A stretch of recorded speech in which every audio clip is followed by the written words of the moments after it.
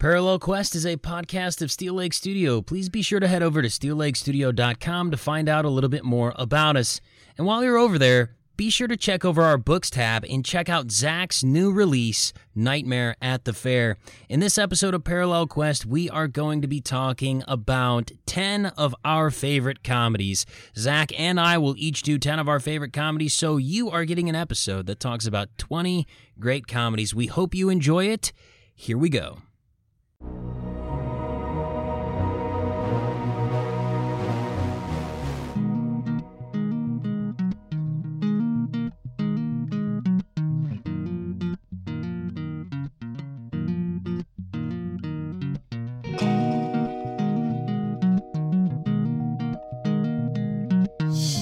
Welcome to Parallel Quest. This is a podcast where two friends talk about the stories we love and share our personal stories of the impact they've had on our lives.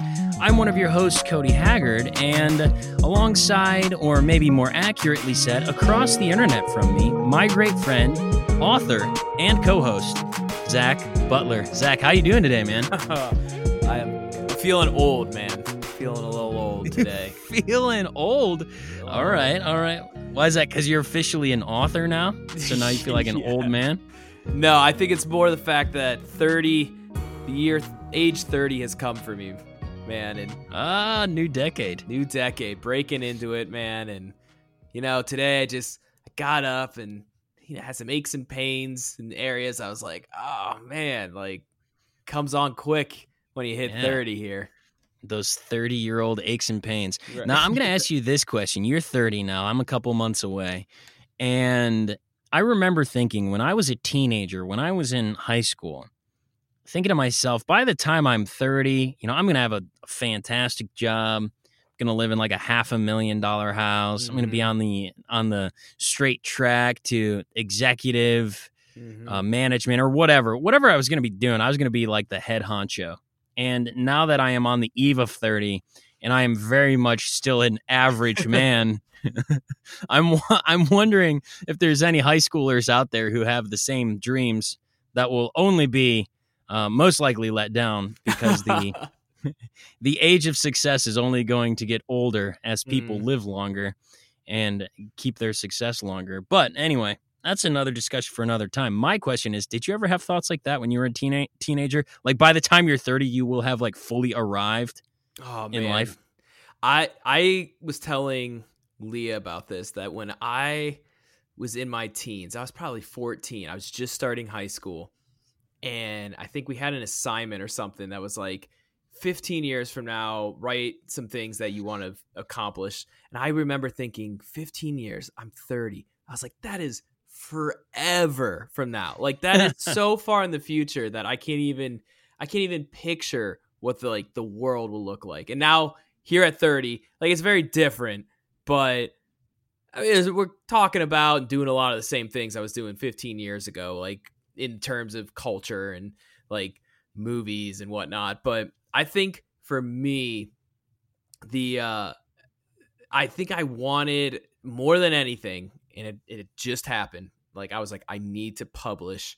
I need to be published. I need to have a book or a short story or something to my name by the time I'm 30, because at that time, when I was thinking about 30, which wasn't too often, to be honest, but when I was thinking about that, I was like, Stephen King, who is my hero writer, he had published his first short story when he was 18. And I remember being like, okay, I got 4 years to do it, because this is when I was 14. I was like, I got 4 years to do that. Well, then 18 came and went. And I was like, all right, I got to do it by 21. And then 21 came and went. And I was like, all right, 25. That's a good year. And that came and went. And I was like, all right, now 30, I'm getting a little more serious. I got a little more time, a little more money. That was mainly the thing to get published, especially as an indie author. You got to have a little more money. But yeah, that was my big thing. And I was happy to say that I did that right before I turned 30. So there you go, man. Yep. You got there. Done. You got in right under the wire there. You got it in. The nick of time, man. It is a fantastic read. this Thank book. And, let's just get straight to it. Let's get our business talk out of the way here. Let's talk about it. We're talking about the book. We're talking about you turning 30. So slap that information down for our audience listening about what exactly are we referring to, this mythical book of Zach Butler's. We are talking Nightmare at the Fair. It is the first book in the Terror Town series, first of many. I'll tease this. There are at least 4 more coming out. The plan is to have more out, but there's 4 more in the works at some level. But the first one though, Nightmare at the Fair, it is out now, came out on the 31st. So it is exclusively with Kindle right now. So for all of my Kobo and Google Play or any of the other distributors, I'm really sorry, but for right now, we're going with just Kindle. But don't worry, it will soon be released to the masses after my little 90-day. I call it a probation, but I shouldn't say that. It's not really. It was my decision, but it comes with some strings going just with Kindle. But I'm happy with them. I got a quick question for you, Zach. Do I need to have a Kindle to read a book on Kindle? You do not need to have a Kindle.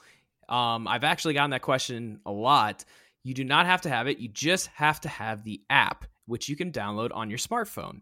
So you can go to Google Play or iPhone, whatever you guys have. I have a Android phone, so I don't know what iPhone has, but you go to iTunes or whatever, download the Kindle app, and then you can just sign up through your Amazon account, because everyone's got one of those now, and you can download the Nightmare at the Fair through the Kindle app. So you do not need to go out and buy a Kindle. I'm not forcing you to buy one at this point. And if for those of you who just love to use your desktop or laptop computer, there is also a Kindle app for the desktop and laptop as well, for both PC and Mac, so you can read it on a larger screen if that's your thing. Absolutely. So get out there.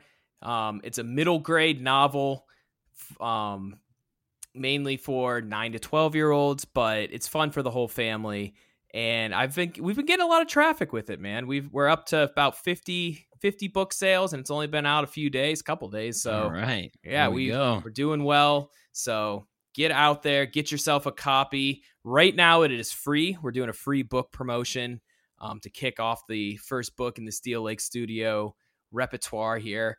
And so for the next few days, I think it ends on the 5th. So by the time you're listening to this, actually, it'll probably not be free. So sorry, but if you got it before the 5th, great job. You hit the time frame that it was supposed to be free. I got a question for you, Zach. Say somebody, they missed out on the free promotion, and say they listened to this podcast. They're a dedicated fan. They missed out on their opportunity. And if they went and filled out a contact form on our website, steellakestudio.com/community, is there a chance we might be able to hook them up with a PDF of the book? Maybe. What do you think? Yeah. What do you think about that? So if you guys head on over to steellakestudio.com, go to that community page, or sign up for our newsletter, we will send you a PDF copy of Nightmare at the Fair. So yes, not only are you able to get it through Kindle, but if you go to our site, get on that newsletter, you guys will find out all the awesome things that we're doing at Steel Lake Studio. We're coming out with more podcast ideas with Cody. I know you've got something in the works. I don't want to tease it just yet, but you got something coming for the people. You will also get 2 short stories a month from us, which I know we're a little behind in October, but you get content over there as well. We tease that. So get on that newsletter to find out all the awesome things that we're doing at Steel Lake Studio, and get your free copy of Nightmare at the Fair when you sign up for our newsletter. Awesome. All right. Thank you guys so much for listening to us ramble on business stuff for a while. We just kind of have to do that. We are deciding to sponsor ourselves this episode, so we got to sell a little bit.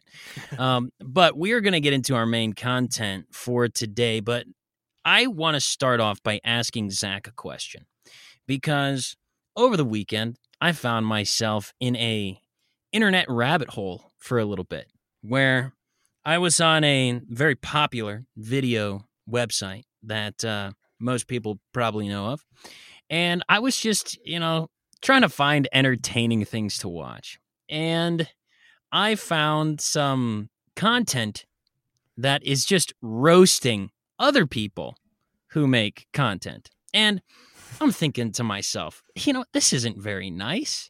This is kind of mean. This is bullying. In fact, this stuff is getting taken down from the internet all the time for bullying and harassment and all this. And then I think to myself, I'm like, wait a minute. When Joe Biden rambled off some type of nonsense the other day, that was totally fair game for everybody. That was hilarious. Yeah. When Donald Trump decided to suggest that people inject bleach in their arms, that's fair game for everybody. Mm-hmm. That's hilarious because maybe there's somebody out there who took that and did it, but I sure hope not. That was one of the most idiotic things I've ever heard a president say. Yeah, please don't do that. And do not do that. But when our political and public figures make mistakes, make gaffes, say stupid things, you know what we should do? We should totally rip on them for it. Because, these are the people who are our leaders, and our leaders need to be kept in check by being made fun of at a reasonable rate and a fair rate, right? Mm-hmm, mm-hmm. So I'm thinking to myself, wait, if public figures are fair game, if celebrities are fair game, some celebrities, certain celebrities you can't touch, which is kind of weird. There's a weird double standard thing in Hollywood. And if they're fair game for being razzed, if they're fair game for being picked on, why not people who are posting videos on, very popular internet video websites? Because listen, at the end of the day, you're making a conscious effort to put yourself out on the internet. Right. And with success and with recognition also comes the haters. And maybe not even haters as much as those who just want to make fun of people who post things online because, well, let's just be honest. There's a lot of really silly things online. Mm-hmm. And so I was going to ask you, Zach, what is your opinion? Should we be banning videos of people who are making fun of other people making videos online? Or if you're putting stuff online, you got to recognize, hey, you're fair game, man. What do you think? So I have a few thoughts here. But I have a question first. So, are these people who are creating content that's making fun of other people, are they doing it literally just to poke fun at them, or are they also providing like a critique as well? You know how like you can mostly both. Mostly both. Okay, so they do from what I was watching simultaneously. So they're making fun of you because I think that's kind of that's important. I don't think that's something to overlook because, I mean, a lot of times when you're making fun of someone or some content or something, you're making fun of it to point out all the bad things because you're kind of suggesting that those could have been improved upon. Like, perfect example, Star Wars, man. People love making fun of the first Star Wars, or actually all of them, but especially the first Star Wars. There's some terrible moments in that movie. Some bad moments, man. Real poor writing, poor acting. Like, there's some bad moments in Star Wars, and people will make fun of that. But they're not making fun of that just to be jerks. They're making fun of that because it's funny, but it's also like the cultural mind behind it, the community mind behind it understands, yeah, that could have probably been better. So my first thought is, well, if they're making fun of content, first of all, it's got to be funny. Like, I don't want to watch something that's like, oh, you're just being mean. Like, if it's funny, yeah, sure, of course, got to leave it up there, man. But I think that if you're being funny and you're kind of critiquing it, like that's pretty good, man. That's worthy of being up on certain channels or wherever you're watching this. But that's interesting you say that because, I mean, censorship is kind of an issue for our culture right now, especially on the internet. The whole like thing with the New York Post or whatever got censored off Twitter, and like we're in this age of, and I don't want to take this too seriously because I know we were talking about like people making fun of other people online, which is I'm a huge fan of. I love it. I love trolls, man. Love when people troll other people. And it's even better when people troll other people and they don't recognize that they're being trolled and they go down the rabbit hole and you sit back and you're like, oh yes, this is going to be great. Like, this person has no idea, man. But it's like you're being in on an inside joke and it's like, oh geez, this person's just getting killed. Just grab the popcorn. Yeah, exactly. But my other point is like this whole like idea of censorship. Like why do people feel the need to censor that? Are they saying because like you're bullying someone else? Like then we got to define what bullying is. Like it's just poking fun at somebody bullying, or is like there's some malicious intent behind it, like we're doxing people or we're really kind of going at them personally. If you're making fun of content, like come on, you gotta know it's the internet. Yeah, like, even from the early days, like people are ruthless on the internet. Oh, for sure. And for the most part, stuff that's, you know, critical and kind of making fun or poking fun, even stuff that I would consider to be mean, at this point in time is safe. As long as it's not targeted harassment or encouraging some type of violence against another person. I would never condone anything that even hints at violence towards another person, just because it is, you never know the crazy person who's going to take it seriously, right? Like, right. You know, there's certain things where things that you and I could have posted in blogs or videos when we were in high school and we were kids, you just couldn't get away with saying a lot of those things now on the internet. You just couldn't. Like, you know? Yeah. But, you know, for me, I just think in general, it's kind of sad because I think we're just going to get to a point where eventually critical commentary, comedy type of stuff, people are going to be so sensitive to that to the point of where it's basically, I think it's going to disappear. I really do, in a freelancing fashion. Which is not good, because behind that, like, it's obviously not good, but behind the comedy is truth.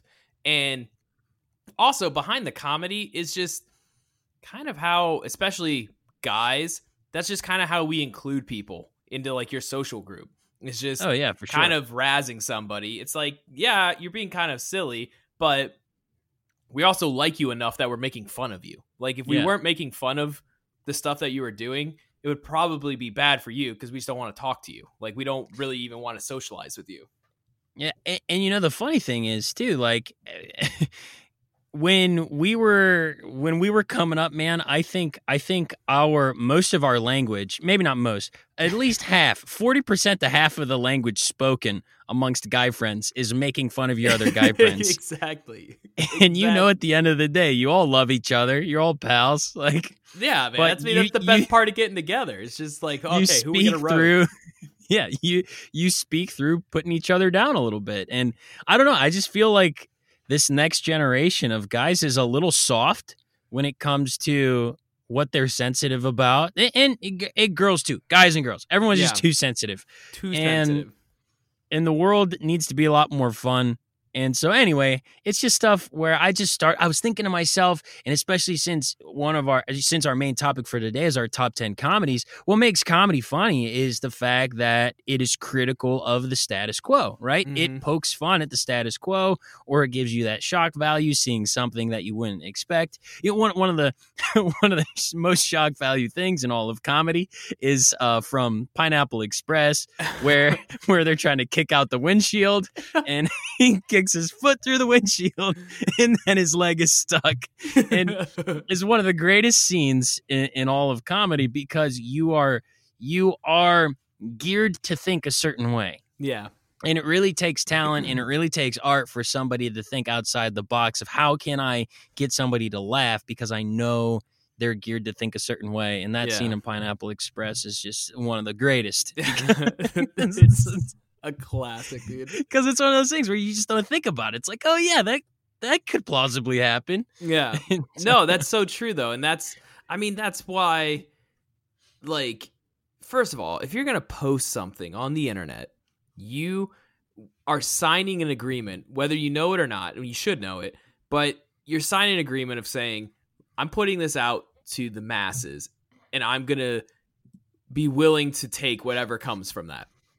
And so if you're somebody who knows that it's like, I cannot take criticism at all, like it's probably not a good idea to put it out on the internet because even if it is gold, even if you have just produced like Oscar level movies or just like the the best thing in its field. Like, there's gonna be someone that's gonna just get on there and just be like trash. This is trash. Like, the director must be blind because he can't see. Like, someone's gonna get on there and just rip you for no reason other than just to be funny, and that's good because we don't want you getting too big for your britches here. We want you to be human, like all of us. And so someone's gonna get on there and just be a jerk and just kind of bring you back down a little bit. But if you can't handle that, like, you probably shouldn't be putting anything on the internet. Exactly. I think a lot of people think, oh, there's money to be made in the internet. But it's not as easy as just posting one thing and then getting oversensitive and then trying to get someone else's stuff taken down. It's kind of like, hey, man, you are entering into the octagon. And because the moment you get sensitive, like, that's blood in the water for the Sharks, man. Like, then it's like, all right, yeah, we got one here, guys. Mm-hmm. Yeah, and even the most invalid of criticisms you need to take and be like, well, is there anything actually to learn from this? Mm-hmm. If not, you just move on. You say, okay, whatever, I'm not going to give it attention. And if so, you're just like, okay, how can I get better at whatever it is I'm doing? And, So have you ever posted a video or anything that you were like, yeah, this is going to be awesome, and then there's a comment that's just like one of the 99 comments that's bad? It's like, just brings you down. Have you ever had that experience? Not online. I've had it with speaking publicly before, where I've had tons of praise for something and people have said the nicest things, and then one person just ripped me apart because they took one thing I said, they didn't like it, they called me a sexist because of my comment, and I'm thinking to myself this whole time, like, what, you're taking this way out of context, like, and so in that scenario, and that wasn't even comments, that wasn't even an email, that was someone coming to me directly to my face and ripping me to shreds with like other people around, and man. For me, I think that's one of the things that's also kind of made me resilient. Having a background in public speaking and having people actually come up to your face and tell you the things they didn't like or the things that were theologically incorrect or whatever. I think that's something that every person who's making internet content, if you're not actually ever getting up in front of real people and talking, and you're only used to talking into a microphone, into a screen, then you're missing out on one of the ways you can become a much better communicator. And that's getting in front of actual people and communicating.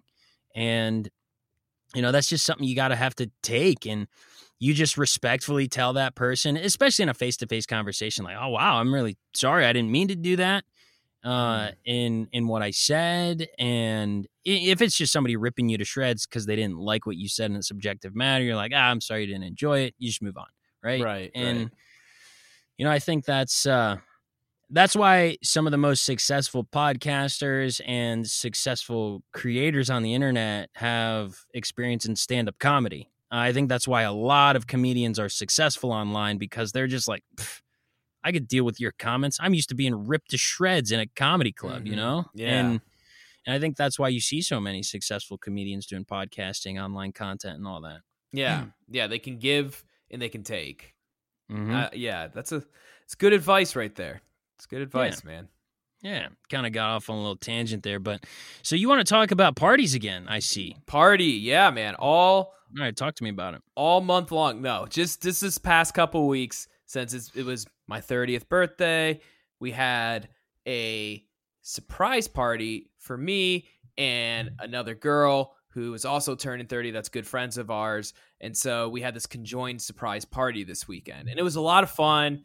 My wife, Leah, did an awesome job, amazing job. She's a professional party planner. So if you ever have her planning your party, you're getting the best. So I have a question, though, for you, because I thought about this day of, because I have to confess that even though it was a surprise party, I knew some pieces of it. So I knew bits and pieces of the surprise. I knew we were having something happen, like a party or something happen. And I had to know it for certain reasons, just to get me to the party and to kind of coordinate some things. But coming into Saturday, which was when the party was, I was talking to Leah in the morning, and she was like, I need you to pick up some things for the party tonight. And which was no problem. But it got me thinking. I was like, man, like I know she has been planning this all week, and I know it's a lot of work.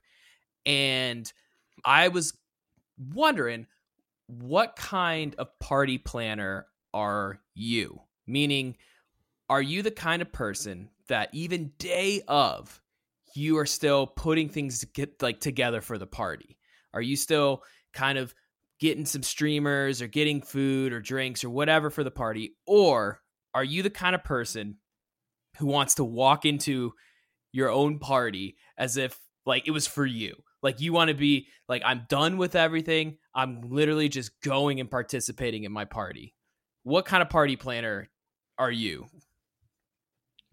All right. So when it comes to me planning parties, I'm good at planning out events, right? Like events, activities, all that type of stuff. I'm good at that. Like I'm good at thinking of if there are certain things I want to happen at the party, I know how I want them to happen, know how I want them to unfold. And, you might remember, like I've had a couple parties, don't know if you remember them, but I was always like, kind of loose with my party planning. We'll do like a roast here. We'll have like a card game going on over here. We'll have a thing going on over here, whatever. Mm-hmm. The thing where I'm really bad when it comes to planning party is I'm actually really bad at thinking about what other people will like at a party. So let me explain this for a second. When it comes to food options, I'm the kind of guy who's like, oh, yeah, we'll get a couple of dishes from the local, whole food warehouse place or wholesale warehouse place, and we'll put it out, go to Costco, get some trays, some sandwiches, whatever, get a case of water, and then we're done, right? Yep. This is because I only drink water, and my wife is like, you got to think of other beverage options. Not everybody's like you, not everybody only drinks water. And I was like, well, everyone's going to only drink water today. And and so she knocks me all the time for being kind of like a really self-centered party planner. Like you're planning it for yourself. Because I legitimately plan what I would have the most fun at when it comes to a party, and essentially not really thinking about what other guests are gonna like. Now, granted, when it's for my kids or something else, that's totally different, right? But right. a little bit more administrative. But when I'm directly involved in the party, I'm like, all right, so here's a couple things that I really like to do. This is what I would like to see happen. And as I mingle around during this party, these are things I want to do, and the food I'd like to eat. So I'm fronting up all the cash for this. I'm making sure this thing happens. So this is what it's going to be. And in general, I mean, people like my parties. So far, so far, so good. Now Okay. It's been a long time since I've had a party, but hold on 1 second. What are you doing, man? You gotta go back to bed, buddy. Stop coming in here, please. Been in here like a million times. What was he listening to? I don't know. Something on YouTube, kids. Oh, that's awesome. That's awesome. Anyway, yeah, but for the most part, I'm not a great party planner because I kind of think of, the things I would like to do most at a party. My wife's a lot better at it than me. But for the most part, like I try to do what I think would be a good time for as many people as possible. I'm not really as self-centered as I let on to be. Okay. I really do try and think of what's going to be the most fun for the most amount of people here. And at the end of the day, I'm always a pushover. I'm like, I'll always do what everybody else wants to do over what I want to do, but I'll plan to have some things involved that I like involved, I hear that, man. So I'm similar to you in a lot of ways with the parties, but my thing is, like, I would rather throw a party at an event center or like a restaurant or something that, like, a lot of the things that I feel like stress out party planners is already taken care of. Like, the food's taken care of, the layout is taken care of, the timing of things is taken care of. Like, to me, it stresses me out thinking of like, okay, at 25 minutes into this party, I got to make an announcement and thank everybody. And then an hour in, we're going to do this game. And then an hour and a half in, we're going to serve this. Like, I know that's what's going through my wife's head when she throws a party, which is great because you kind of need that with somebody at the party, or else it would just, I feel like it'd just be chaos then. Like, I mean, it would be fun, but just you'd leave and be like, oh, okay, that happened. Whereas with my wife, it's like, this is a series of events and then the party's over. But for me, I kind of want someone to take care of that for me. And I don't want to hire a party planner because, I mean, I'm married to one, so I don't really have to. But I'm saying if I wasn't married to one, I would, or if I was planning a party for Leah, which I don't want to say what I'm going to do for her 30th, but it might be taken care of for me at some point with a venue or bringing in some outside help. So I'm a party planner to the point of, all right, what event or venue and people do I want to help take care of a lot of this for me? Because I don't have any idea what I want to do. So that's my approach to party planning. I will be throwing one. Actually, a lot of our friends are turning 30, so I'll be getting involved, I'm sure, in a lot of these parties coming up. Okay. So yeah, you a little bit more laid back, but you like to have it kind of taken care of for you. I can get on board with that. Hire the professionals. You know, it's a good thing. Mm-hmm. Good thing to do. What they're there for. Now, I don't know about you, but I've become a little bit boring in my party going and partying as an adult because honestly, I'm totally cool just showing up at a party or having a party where I just sit down and talk to people, you know, get a little caffeine in me and just rattle on for hours, you know, like we do on this podcast. That's basically how I live my life. Like I'm always podcasting. That's kind of the story of my life because I'm always talking. But yeah, hey, no, I mean, you are the kind of guy I want at a party though, because it's like, look, I don't have to worry about them. Because that's the other thing that goes through my head. It's like, okay, the guest list, like the people that are there, am I going to have to like come around certain people more often than not? Because I know they're not going to dive into the conversation like some other people are. And, right. Like, you know, I don't want to say babysitting, but you're kind of like, you're not too far away from those people. You're always like, okay, I got to keep a 5-foot radius around them because I got to pop back in every now and then and make my rounds with them to make sure they're okay. Because I want them to have a good time. But I agree, man. I'm not a big party goer anymore either, but we went till about 12 and I mean, it was also daylight savings time. So it was like 1 a.m. Dude, I mean, I'm telling you, by 11 o'clock, I was like, I am done. I am tired. Like, I want to go home, sit on my couch, and watch The Office and then fall asleep. Like, that's what I wanted to do about 11 o'clock. But I was like, man, we're still going hard on this. It makes me now, I'm like, okay, I got more parties coming up because more of my friends are going to be turning 30, which we're going to have more outings, which is great. Like, I want to do that. But, like, dude, I mean, the older you get, the more you're, like, kind of looking at your watch. Like, oh, boy, 9 o'clock, man. It's time to start winding down. Well, let me tell you, man, once you add kids into the mix too, like some people can turn it on, some people can turn it off. I don't know. But my wife and I are the kind of parents where, you know, we kind of do think about them like, I wonder how they're doing. You know, maybe just check in here with the sitter real quick. Just make sure they're all alive. Because we know how they are when we're around.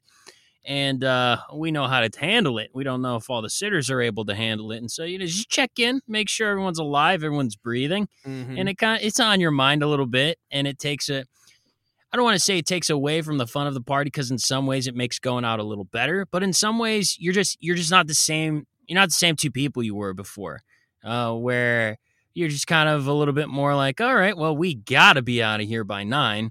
Because I'm not paying for any more time of a sitter or what, you know, you got your plan going on or whatever. And so now I got to ask you now, what is like the sweet spot of calling the sitter? Like what's, cause you got to call. Like if you don't call, I feel like the sitter's like, geez, do these people even want these kids? Like you got to call the sitter at some point, but like what's too much? Like is there a range of like, okay, people, are you even out, or are you just sitting out in the car calling me? Like, what's the range? What's the sweet spot of how many calls you give a sitter when you're out? I think what you want to do is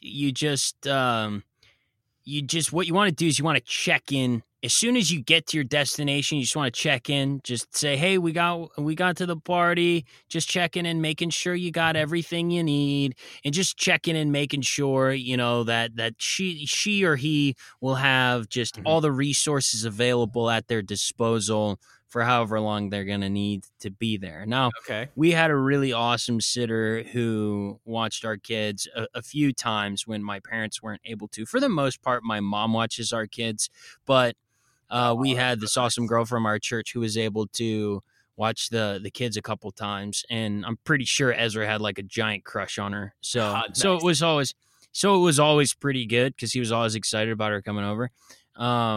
But the thing we would do is we kind of say when we got where we were, just double check, hey, you got everything? And then we would check in around the time that the kids were supposed to go to bed to reinforce to the babysitter that it's totally okay to make the kids go to bed, and we kind of want you to. Right, like that's kind of the deal. Yeah, I know. I understand that kind of phone call. the little reminder, and you could do this all through text, and it's just kind of that reminder, like, hey, get them in bed, have yourself a good time, enjoy the last little bit, the final stretch. Put something on the TV you like. You don't have to be with them all the time. We just want you to be there. Yeah, and so that's a good time to check in. And then if you told them you were going to be home at a certain hour, I would say just do a quick check-in when you're on your way home. Be like, hey, we're 20 minutes out or whatever, however long it's going to take you. Okay. And then try and be back on time. Otherwise, like you said, if you're texting the sitter the whole time, you're taking away from your own enjoyment. And the first couple of times we did a sitter, my wife was like all over the phone, and I'm like, hey, are we going to hang out or is this, or are you going to hang out with your phone? Because I would much rather just hang out with you at home if you're actually going to talk to me. Right. So yeah, for the most part, now that our kids are a little older, they know how to behave around a sitter, right? When they were all a little younger, it was a little tougher. But now that my oldest is 6 and my middle child's 5, they know the deal, right? And they know all of the things that they're going to get in trouble with if they don't follow the arrangement. So we got a good little arrangement there. So it works, and that's kind of the approach. Wow. But, yeah. All right. Hey, I'm going to take that to heart because who knows, someday, I'm going to need it. So that's great, there man. You go. Good stuff. Hey. All right, dude. Hey, do you want to, at this point, do you want to get into our main topic, or do you want to do our audience question, or do you want to do that at the end? What do you want to do? How do you want to go about this? Let's give the people what they came for. We'll hit this question at the end because we did get a question from one of our listeners, but you guys are here for the top 10 comedies, and you guys are like, we're 35 minutes in. Where's the comedy? Where's the comedy? I mean, like, it's been the whole time. Exactly. This is where you're at. It's the back and forth banter. One of these days, I think we're gonna have to put an incentive out there to release the Kraken, as it is called, the very first podcast we ever recorded on a solo microphone in my basement, basically becoming full narcissistic individuals. Comedy gold, man. Talking ourselves up and creating comedy genius and gold. I think I have an old computer I might be able to track that down on. Dude, that would be if great. I can't. If I can, we will have to do something to incentivize people to check out this podcast, and then we can release the deep track. Wow, that'd be 13 years old at this point, man. Isn't that crazy to think about? Man. 13 years? Holy cow. Podcasting before it was a thing. That's what we were 12 doing. years. I know, man. I remember you even, like, we recorded this, what we were calling like a radio show. Yeah. And you broke down to me and you told me what podcasting was. At that moment in time, you were way ahead of it. Dude, we were ahead of the times. And then did nothing with it. Did nothing with it. Understood it. Did nothing with it. I think notoriously, our friendship and especially our creative endeavors have been characterized by kind of being forward thinking, but really slow in execution. Yeah. Just By the time we get around to it, it's like, this is cliche. our our brains are super quick thinking and our bodies are sloth. I don't know. That's I right. don't got to think of a good analogy there. Good tagline for the duo here. Yeah. Right? All right, man. So we're doing the top 10 comedies. I'm pretty excited about this. For me, I kind of tried to go into both visual and written mediums. I found it a lot easier to come up with movies and television shows rather than books. And as I was like going through what are considered to be some of the top humorous books of all time, I'm not going to call any out by name, but like this list is pathetic. A lot of these lists are pathetic of what people think is great humorous writing. And here's me typing up humorous fiction in my spare time, just ready to get roasted by anyone who hears this Right, take. yeah. You just set yourself up, man. It's okay. It's okay. If my work is trash, I'm willing to admit, like, okay, I need to improve. But that doesn't mean I'm not going to call your work trash. You better believe I'll fight blow with blow. But here's the thing. Gosh. I wanted to say, because I know we're episode 30, like people are expecting, hey, where's the genre crush? And I wanted to do comedy because I mean we just kind of came off a horror month like October, and I didn't want to do that because we kind of touched on a lot of horror stuff. So I wanted to break it up with a little comedy. But as I started researching comedy, like comedy is one of the oldest, if you want to even call it genre, of just storytelling. I mean, one of the oldest ones. And there's a massive range of what is considered comedy. Like back in the day, like we're talking like Greek comedies, it wasn't so much funny as it just kind of had a happy ending. Like that was what they kind of considered a comedy, right? Yeah, versus a tragedy where it's like, okay, everyone dies at the end. That's a tragedy. So I was like, okay, well, I mean, comedy's a massive genre to take on, and especially because it's always evolving. Even now, like it's like we still get good, funny films, but I feel like comedies move more into the like oratory area of our society, where like comedians are kind of the forefront of comedy right now. And so I decided, you know what, we're just gonna do our top 10 favorite comedies. I think people love lists like this. They love comparing what they think is funny versus what other people think is funny. I think good conversation comes from lists like this. So that was the thought behind doing for episode 30. Instead of a genre crush, we're just going to go top 10 comedies. I'm going to start off by saying this was a hard list for me to make, and my list is probably not even a top 10, but 10 just ones I really enjoy, because when I'm thinking of my favorite comedies, I could probably rattle off like 50 different stories that I just think are hilarious, that I love. And so I just came up with 10 that I felt like talking about today. Perfect. So, I mean, this could fluctuate with time. This could change with time, as well as all of my picks. I didn't look at critical scores or Metacritic scores or IMDb scores or any of that stuff. I don't care about scores. I care about how I experienced this story and whether or not I thought it was funny. And that's how I made my list. So these could be all terribly ranked movies, critically speaking. But at the end of the day, this is my top 10. All right, man. Or 10 I like. Right. 10 that you liked and to have like a good experience with, because that's what we're all about at Parallel Quest. We're still about like the story, but what it meant to us when we first experienced it. All right, man. Hit us up with one you'd like to start off with, if at all possible. The one you have ranked first on your list. Can we actually do that one last? Because we both have it on our list. Yes, I was actually, so when I wrote this, when I finished it, I think I should be going in reverse order of like 10 to 1 is how I kind of rank these. So I will start with number 10.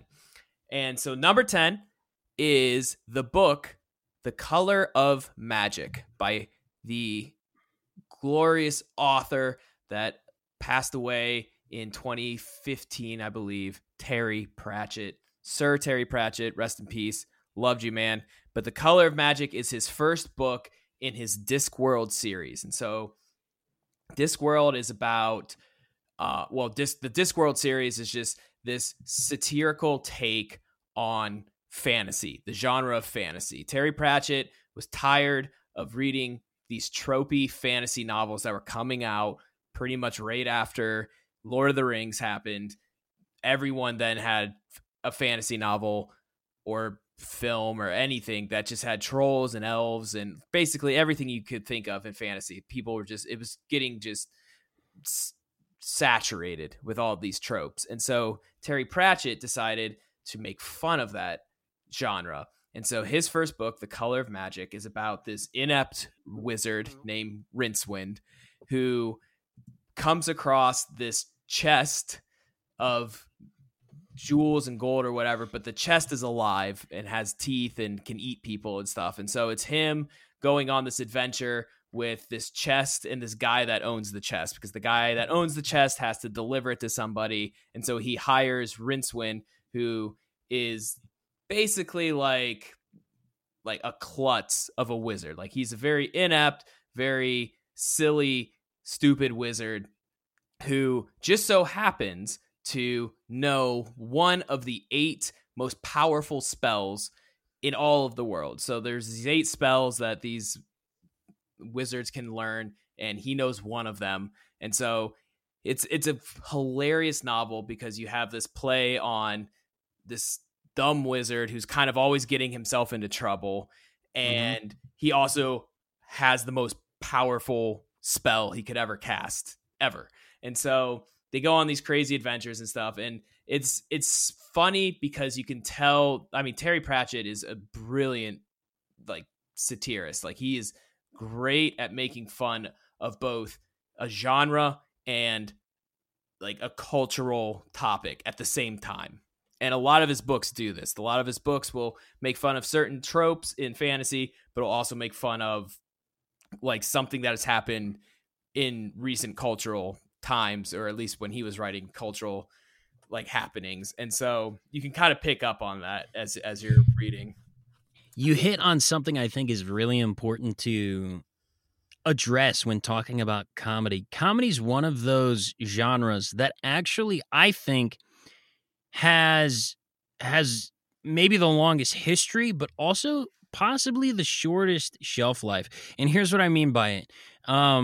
Comedy is very much relevant into understanding the current cultural climate. So you don't necessarily have to have grown up in the same time period to appreciate comedy from a certain era, but I do think you need to understand that era, whether it's through research or studying or having a family member who's from that time period, in order to really appreciate the comedy.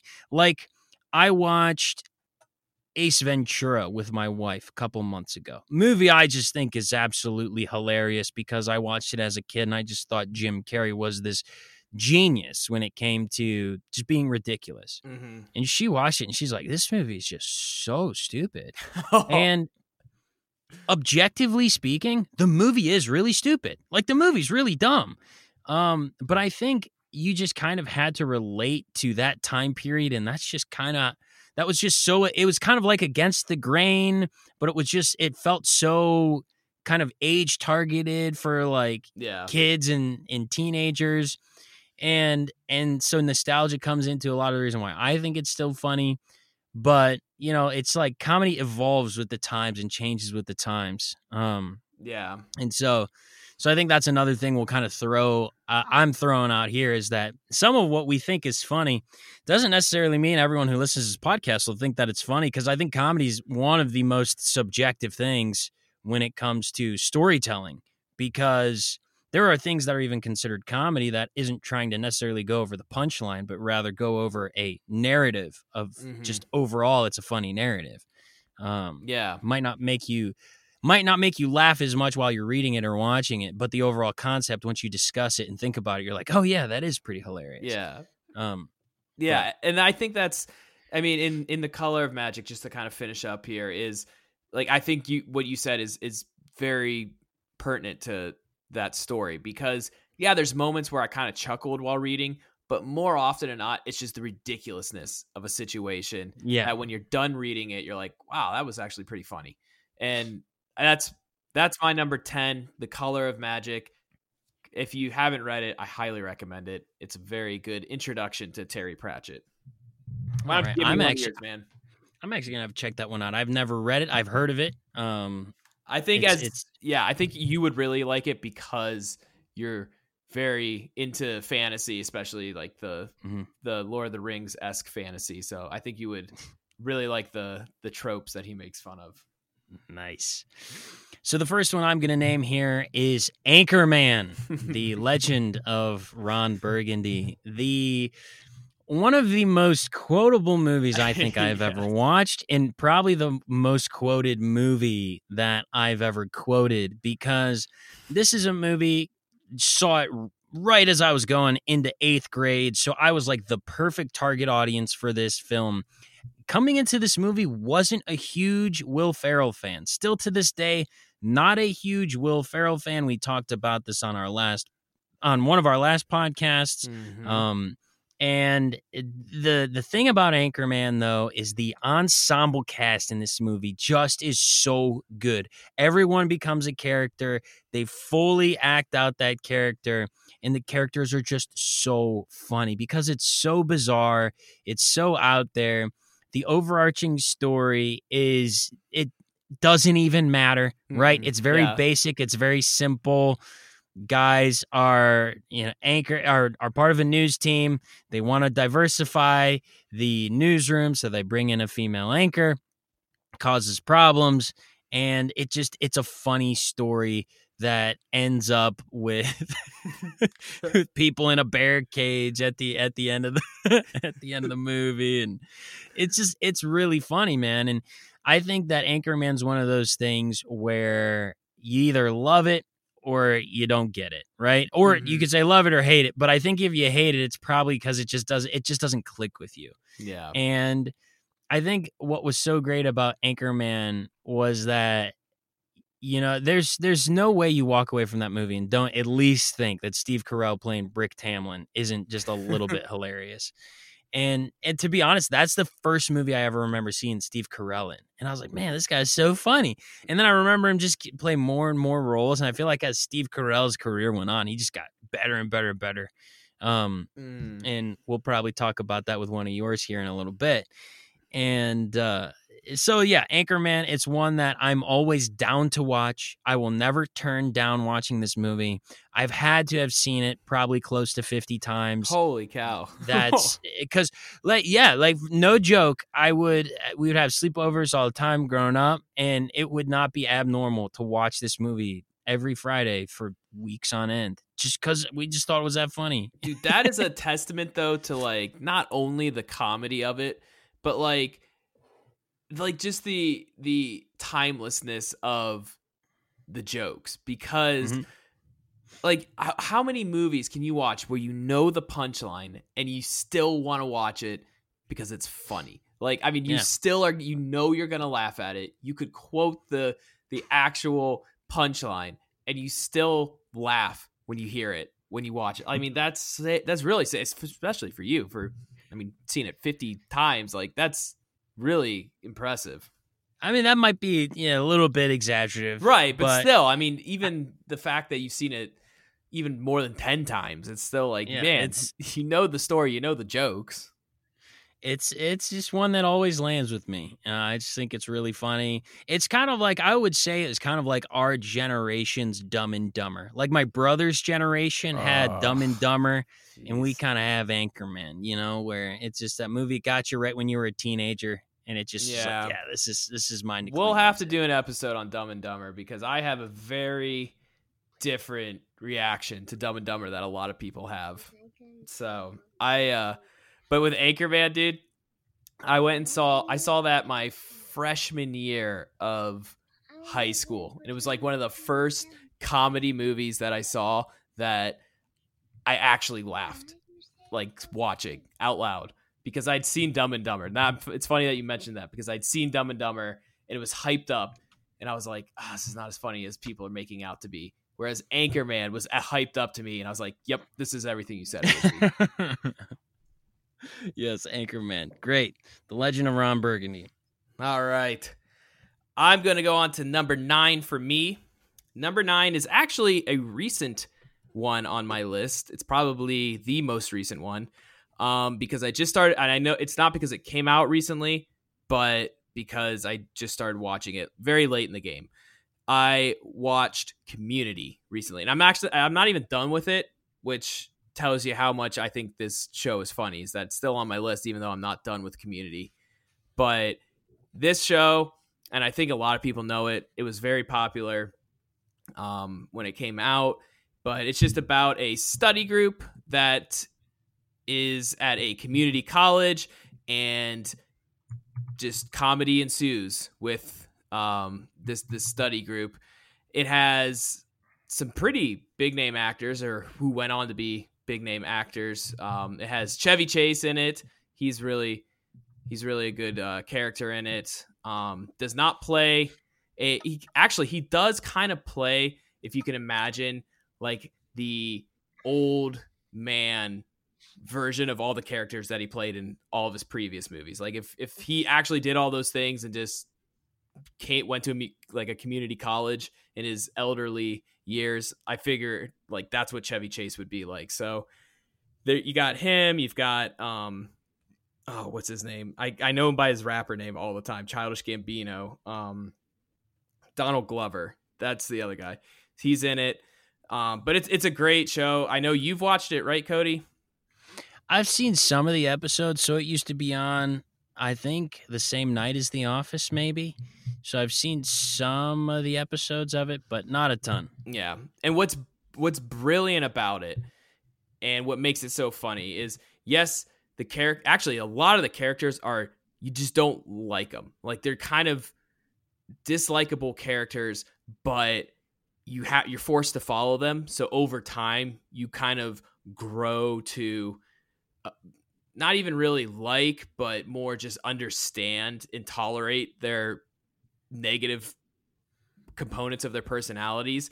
But what's great about it is the themes behind the episodes, because they will take a genre or a trope or a film, like a famous film, and they'll make fun of it, or they'll put their characters in it and kind of tease why they think the film is a little ridiculous. And so that's what I always like doing, is watching Community and trying to figure out, okay, what are they making fun of? Like at one point they make fun of Pulp Fiction, where they all kind of are pretending to be characters from Pulp Fiction, and the way they talk to each other is very Quentin Tarantino writing. And so they're very good at mimicking really well-known pop culture films. And so that's what I really like about Community, and just generally it's a funny show. So that takes number 9 on my list. Nice. Up next for me is a show.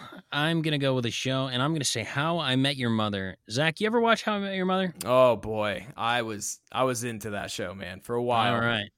So this is a show I really enjoyed. And for me, I think a reason why it makes the list, one, is because this is a show that my wife and I actually started and watched all the way through it together, like right after we were married. This kind of takes me back to my first and second year of marriage, because, we were broke and didn't have anything, but we could pay for Netflix. So we started watching like TV. and so I had never really been much of a syndicated TV watcher or a serialized TV watcher, other than my experience with Lost, which you can listen to that podcast.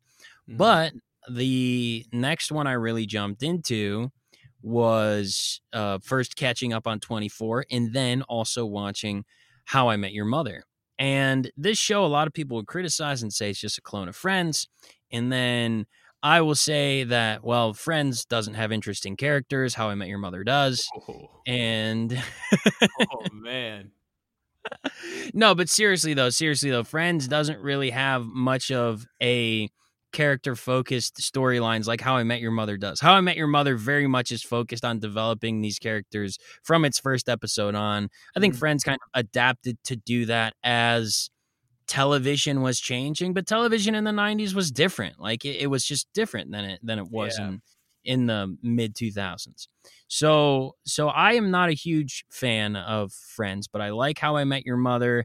I think that Neil Patrick Harris just is hilarious in that show, as well as Jason Segel. This is what really got me really appreciating Jason Segel. And he's one of those guys who most of the work he does, I think is really good. It's not on my list, but Forgetting Sarah Marshall is a hilarious movie. But yeah, overall, How I Met Your Mother, just a show that I would recommend watching. I think that the final season of the show was a little disappointing, but just with how the last episode ended. But I mean, I'm going to give him a break because it was many years of funny stuff, pretty good writing, very good writing for a television sitcom. I don't even know. Would you even call it a sitcom? It's more like a serialized comedy, really. I'm trying to think, dude. Did it have the laugh track? It did. Yeah. It did. That I doesn't would necessarily consider make it a a sitcom. I know that doesn't, but to me it is. I mean, sitcoms to me, like they have set destinations that they kind of hit up. There's long running jokes. It takes a very long time for characters to develop. I would consider it, but dude, I mean, not to say that like lowers the quality of How I Met Your Mother. I think that's one of not at all. the best serialized comedies I've ever watched on just like public television. Like it just ran all the time. It seemed like it was always on, and I always appreciated it being always on because it was a show that even if you were coming into some random episode in a season, you still could follow along and get the jokes. Yeah. Great cast too. I think it's great. Of course. Yeah, definitely. Great cast. All right. Number 8 for me is one that's close to my heart. It's also one that as I get older, it gets funnier. But at the time, I didn't really understand why it was so funny. I just had a really good time watching it. It's Monty Python and the Holy Grail.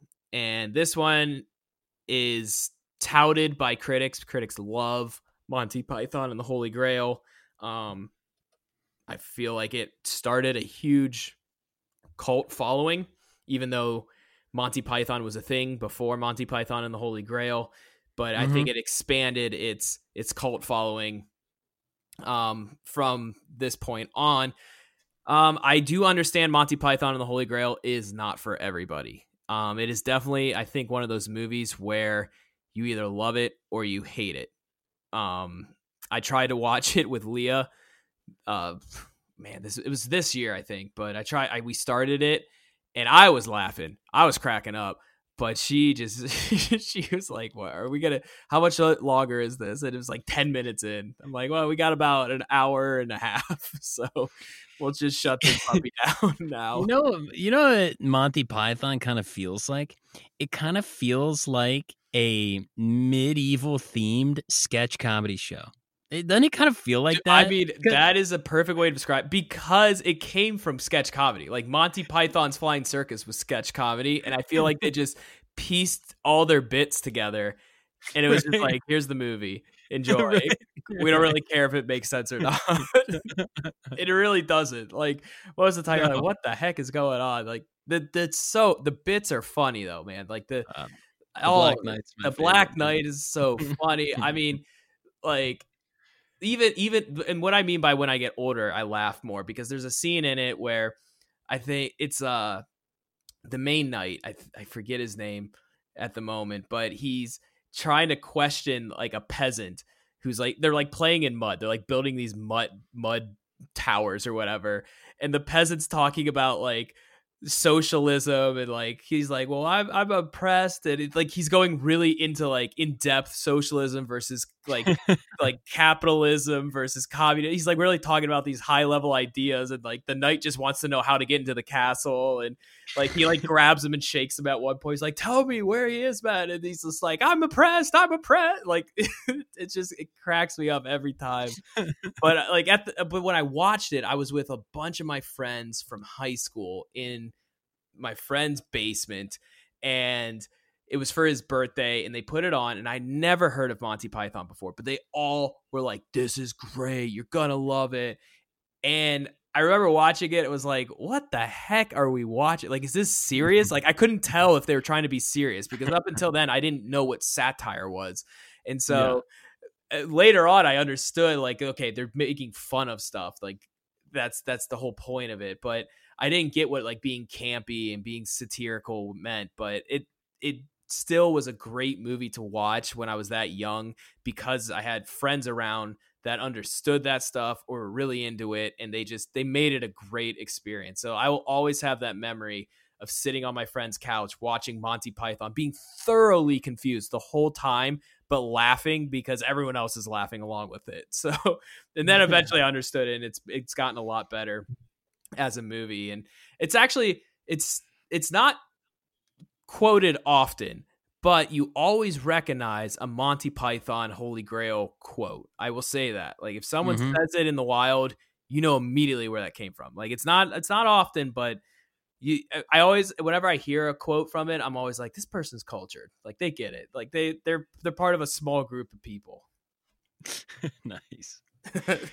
I love me some Monty Python quotes. It's been a while since I've seen it. I might have to boot it up and just get some good laughs in, man. So good, man. All right, the next one on my list, I have to give you credit for, because this comes straight off of one of your recommendations. Hey, yo. So I've always been a fan of people who just have really good comedic writing styles. Like, it's kind of hard to find someone who can just entrench you into reading something just because you're waiting for that really over the top punchline. And typically it's not like punchline after punchline after punchline with this guy. It's more of like what I refer to him as writing just the comedy of destruction, right? Like, somehow or another, this author finds a way to make you laugh at his family and how things always go terribly wrong for them in some way, shape, or form. Yeah. And so the book is called In God We Trust, All Others Pay Cash by Gene Shepherd. So good. And so I want to thank Zach for basically having me read this guy's stuff, because I knew who Gene Shepherd was only by the fact that he was the guy who wrote A Christmas Story, the movie, and the short story that's based off of the movie. And so when you kind of told me I should check this guy out as I was planning to do the Haggard Odyssey podcast, it really gave me a lot of inspiration. And I found myself laughing out loud as I was reading In God We Trust. And something I'll say about this is you kind of would want to have a little bit of an understanding about the Great Depression and the 1960s in order to really appreciate this author, because he's writing in the 60s/70s about his childhood growing up in the Depression. And I think his overarching tone is this glorification of Americana in his writing style, but I don't necessarily think that was his actual belief. But he never really spoke too openly about his own beliefs. But I just think he has this ability to kind of catch you into his writing. His use of words is very good. Like, he's just so good with words and sentence structure and getting you to imagine hyperbolic types of situations. And so I would highly recommend it for anyone to check out. This is a guy whose name I feel like not enough people know. I've listened to a lot of his old radio programming. I've read a lot of his stuff at this point. And for me, I'm like, how did this guy just not live on for a much longer time? And now I do know that a lot of people, a lot of big names weren't his greatest fan, because he wasn't afraid to make fun of you. Yeah. And maybe that's why. Hey, So, he's you know. he's a guy that I think he's probably the only person that I've read one of his books and have audibly laughed out loud at a punchline or just a situation, because he's, like you said, he's just so good at like pulling out that feeling of like Americana, but like making fun of it. And he's brilliant at characterizing people. Like the way he like paints a picture of his family and what his old man is like. Like everyone has had some aspect of his dad like happen to them. And like his dad's this hard-nosed blue collar guy, but like we all kind of know someone or some aspect of someone that's like that. And so Gene Shepherd, though, can take that tiny piece and make it a character and make that character interact in situations that just make that character funny because they're just out of their comfort zone or whatever. And so, yeah, I mean, Gene Shepherd, great author, great radio show. Yeah, I was surprised that not too many people know, other than A Christmas Story. But that's like, I mean, that's just one short story in many of his books, man. And I will say, in A Christmas Story, everyone is familiar with the leg lamp. That story the actual written account of that story is far superior to how it plays out in the movie. Like, that is one of my favorite short stories. Yeah. It's so incredible how the whole story goes. So I would recommend checking out In God We Trust, All Others Pay Cash, by the one and only Gene Shepherd. Nice, man. All right, going on to my next one. I have a classic here, dude. Everybody has seen at least one of these films, I think. And if you haven't, you've probably heard someone make a joke that's from one of these films. But I couldn't pick just one, so I just said the Austin Powers trilogy. That is by far one of the funniest series and movies that I've ever seen. Michael Myers is phenomenal at his character. Just the whole genre of espionage, just poking fun at everything. It's heavily making fun of the James Bond films, but it makes fun of a lot more than just that too within them. But I grew up watching these. I thought every single one that came out, I thought was funnier than the one before. And like that's, for me, I feel like that's kind of rare with like, especially trilogies, even having one just be better than the next one. Like usually you start off on a good number and then you drop off and then you come back strong. But this one for me was like, that one was funny. Oh my gosh, that was even funnier. And then dude, Goldmember is by far one of the funniest movies I've ever seen in my life. There's so many jokes. My friends and I quote Goldmember a ton. There's so much in that film. Just the characters that he plays, the fact that like Michael Myers plays multiple characters makes it even funnier. The jokes are just they're witty and they're also stupid. Like there's this weird balance that he strikes of like, this is silly, this is dumb, especially because like he's making fun of most of the time like 60s culture, which like a lot like our parents grew up in, but I feel like the target audience for the film was a blend of like our parents and then like a younger generation, because it was like slapstick comedy at sometimes. Yeah. And so like for me, well, growing up, I knew nothing about the 60s. I just kind of knew it from what like the Austin Powers movies were making fun of, but it was still funny to watch him interact in those, even though I'd never even seen a James Bond film up at that point. Like I still thought they were funny, even though, because I kind of knew about James Bond and stuff, but I still thought they were funny, which I think kind of says something. Another aspect of comedy is if it can transcend its own genre, where it can still make you laugh, even though you don't have all the pieces to the puzzle, even though you don't understand everything it's making fun of. If it can still tell jokes and make you laugh, beyond that, I think that's great writing, and those are great jokes. So Yeah. Austin Powers, especially Goldmember. If you watch any of them, if our listeners, if one of you have not even seen it, any of them, like I would say start with Goldmember, even though it's the last one in the trilogy. It is the funniest one by far, but the other ones are great too. Yeah, they're all good, and I like James Bond quite a bit, and as someone who really enjoys James Bond, I think that Austin Powers is just so funny. It's so funny. I think you're spot on there. Great trilogy. Yeah.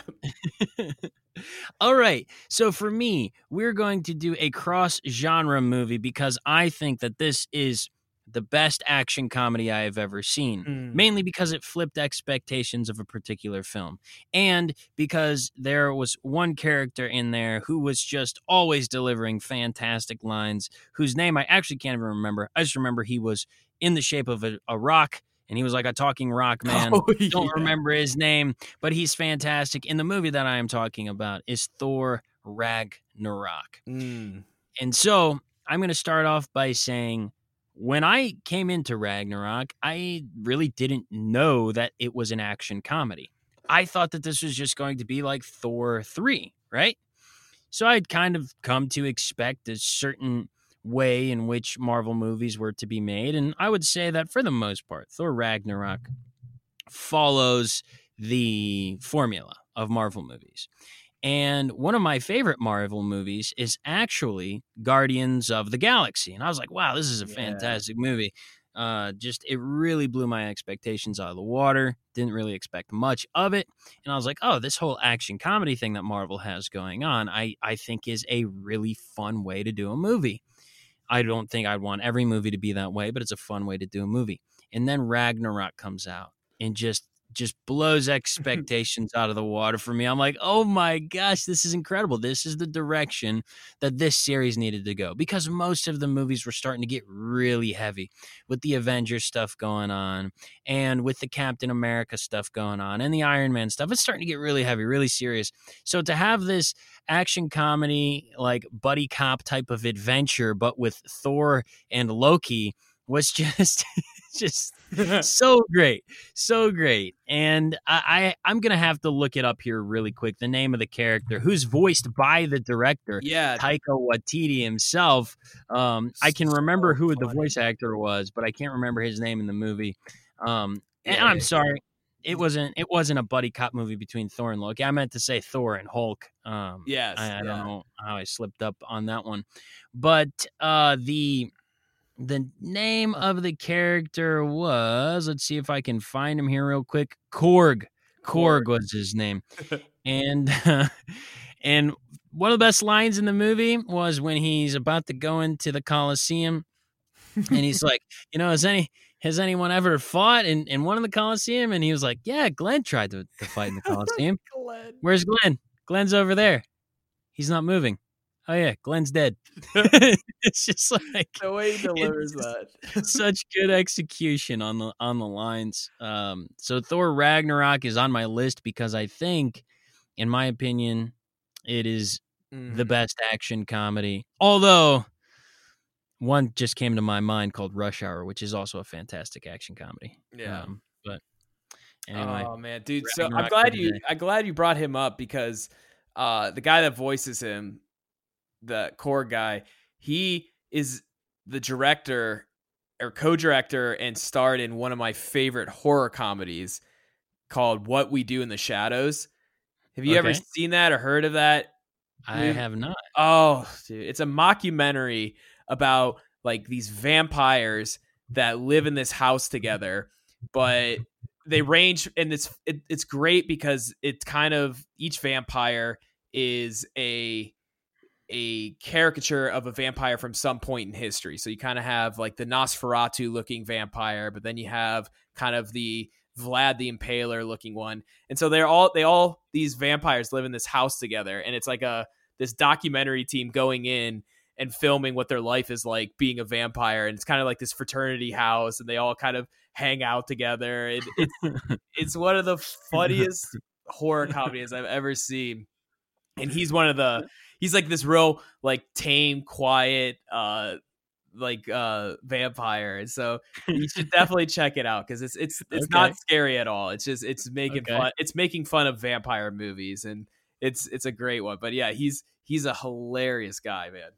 Yeah, he is funny. I've also really wanted to see his movie. I haven't got a chance to see Jojo Rabbit. Oh, Not sure yeah. if you heard about that movie, but that looked pretty funny. Yeah, I've heard a lot about that one. I would definitely like to see that. All right, man. So I'm going to go on to my next one here. And this one, I feel like I would make an argument that this is probably top 10 all-time comedies. I think everyone has seen this. Everyone knows quotes from it. We're going with Wedding Crashers. It's a movie that many of my fraternity brothers have seen and just love to quote. It's and at the end of the day, what makes this movie so good is because it actually has a good theme that it deals with. And it is talking about and dealing with in wrestling the idea of marriage and love, but in a way that's not sappy or tropey or cliche. It's really getting down to like what like constitutes as like a marriage and being together and something that you can build to last.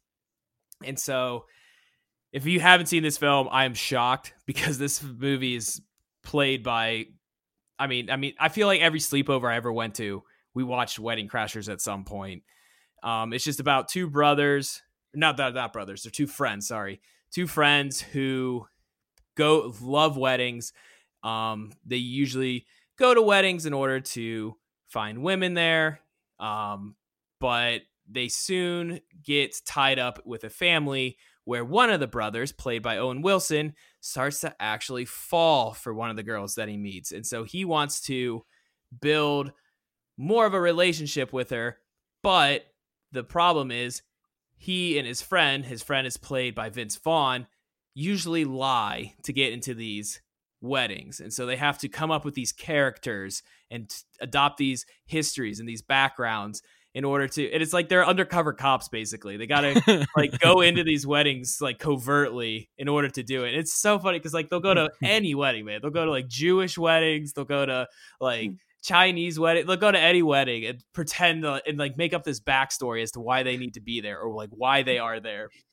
And so that's part of the humor is like the girl that Owen Wilson falls for has to kind of deal with the fact that Owen Wilson has been lying to her about who he is, but not really lying to her because he's basically being him around her. But he also has to keep this persona of like, well, I'm actually playing this character. So, and then they go to this island with this family and like comedy gold once they go to the island, man. The family's insane. And they get tied up with the craziest people. But I mean, it's going to be good when you got Christopher Walken playing the patriarch. I mean, come on now. It's set up to be fantastic from that point forward. Phenomenal. Yeah, absolutely. And it's got a great ending. It's got a guest appearance by Will Ferrell that I didn't see coming at all. I don't think anyone did the first time they watched this movie. And when he appears, you're just like, oh my gosh. And then he's like, great in the movie. Mom, the meatloaf. Like I think that quote has been said no less. I've been going to funerals. Yeah. Oh, dude. It's just so wrong. It's just next level. And so Wedding Crashers, I think is it's definitely in my top 10 here. But if I had to narrow this down to just 5, I mean, it would be top 5 for me. I mean, yeah. I know I'm kind of doing this in reverse order here and it's number 6 on here, but it should definitely be in my top 5. But Wedding Crashers, great movie. Saw Wedding Crashers for the first time with my dad. We had gone over to my sister's house to visit her, and she had rented the movie, and she was like, yeah, this is a pretty funny movie. So me, my dad, and my sister all watched Wedding Crashers together. We were all dying laughing. Oh, that's awesome. So it's a pretty classic memory there of Wedding Crashers. So hilarious movie. All right, here we go. We are on to number 5s, and so our number 5s are kind of a little bit of a tandem here. Yeah. And so I have here The Princess Bride, the film. For those of you who didn't know, it's also a book. But The Princess Bride, I think, is one of those movies that the laughs are just they're pure and they're fun. And this is a good family comedy. Like, this is a movie I have no problem sitting down and letting my kids watch while my wife and I enjoy it as well. And, there's some stuff that maybe you could say is a little bit of adult content, but it's mostly over their head. And it's overall, it's a fun, charming, classic story, and it's funny. There's just a lot of good, memorable lines in there, all of which those of you who are listening are probably starting to rattle off in your head. But the best line in the movie, not quoted nearly enough. I'm sure a lot of people know this line, but this line is not quoted nearly enough. When the one guy, the brains of the bunch, is trying to talk about how smart he is, and he's talking to Wesley, and he's like, "You ever heard of Plato, Aristotle, Socrates? Morons." And that's just morons. And that's just how he introduces himself and how smart he is. Some of the greatest philosophers ever to live. Just calls them morons. Morons. Oh, man. And everyone loves the marriage line, right? Everyone does that in the Inigo Montoya. Yeah. No, that line right there is one of the greatest lines in the film. I love it. Every time I hear it, I'm like, oh, so funny. So good. But that's my number 5. So, hey, Zach, what's your number 5? So my number 5 is The Princess Bride, the book. And it's a lot, very similar. I'll say it follows the storyline of the movie to a T, the actual storyline. The thing that is different, though, and this is what I really liked about the book and thought was really funny about the book, is that the novel plays with this narrative technique where Goldman is actually, so the book was written by a guy named William Goldman, and Goldman inserts himself into his own novel, and he is this character in his novel who has written a bunch of footnotes about this adaptation of this guy named like Morgenstern, and Morgenstern wrote The Princess Bride, but Goldman remembers The Princess Bride as this very straightforward, like, action adventure story. But what he comes to realize when he's trying to share this book with like his son, so it's kind of similar to the movie where the grandpa's reading this book to like this sick kid, but as he starts reading to like this to his son, he realizes that it's not anything like he remembers, and it's actually just like a satire of like politics during this random time, and like it's just this really boring text. And so he starts to like spruce it up and take out parts and insert parts and trying to make it more interesting. And I think that's some of the funniest parts of the book because he's trying to abridge it. But there's times where in the book you'll see his footnote and he'll be like, he'll go on this long talk about, this is like what it's actually in the book is this talk about this guy who really wanted to throw a party for like this queen, and like he'll go into the whole politics of the thing, and he's like, this is the actual book, but then this is what I said happened, and it's completely different what the book said. So I enjoyed the fact that he inserted himself into the book, but then also manipulated the book that you're reading. So it was this really interesting read of like, well, I'm reading The Princess Bride, which is by this other author, but it's Goldman's rendition of it, even though it's Goldman's book. So it's this cool, like multi-level narrative technique. And so I thought but it makes for some like comedic moments of like Goldman trying to manipulate the story to make it more interesting than it really is. Yeah. Good stuff, awesome. Man. Yeah. So I recommend the book. It's not a long read at all. It's a pretty quick read. And it's fun to read because it follows the movie so closely. So like as you're reading it, you're like, oh yeah, I remember this scene. Oh yeah, I remember that. So it was like the book was made for film. So yeah, it's a good one, man. All right. So I am on to number 4. Number 4 here. Hitchhiker's Guide to the Galaxy. Did you ever read this one? I have not. Did you ever see the movie? I have not. Okay. Well, The Hitchhiker's Guide to the Galaxy. If you ever type in top 10 or top 100 comedy books or novels, this one is always number one.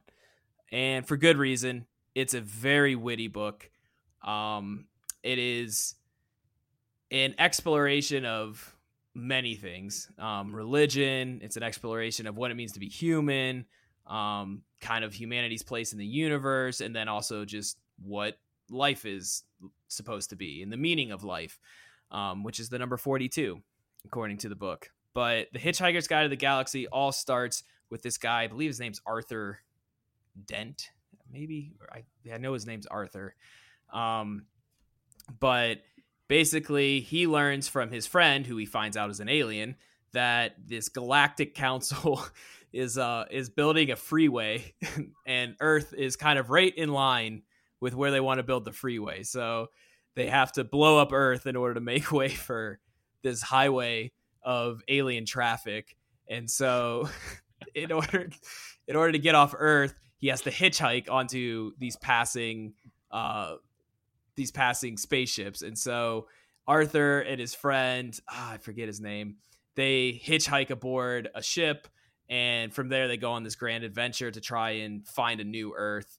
And along the way they get these cast of characters that are all ridiculous. But what's so great about the book and just kind of the humor of Hitchhiker's Guide to the Galaxy, it's just this dry humor that it takes on. It's just, I mean, I think the opening line is like in the beginning, like the Earth was created, or the galaxy was created, or the Earth was created. Scientists have agreed this is generally a bad move, or something like that. Like, just the book is very dry, like very to the point, and that's what makes it so funny. It's just all these jokes just build and build and build. And Arthur, the main character, is very much like us. Like, he's not this I mean, he is cynical at times, but he's not this like ultra smart, very well-traveled guy, I guess you want to say. Like, he's not this he's not like humorous at all. He's just like us. Like, I'm along for the ride and I just want to survive, and I generally think it's a bad idea that like Earth is getting destroyed, but you know, I'm gonna get out of here and go on this adventure. And I enjoyed the book.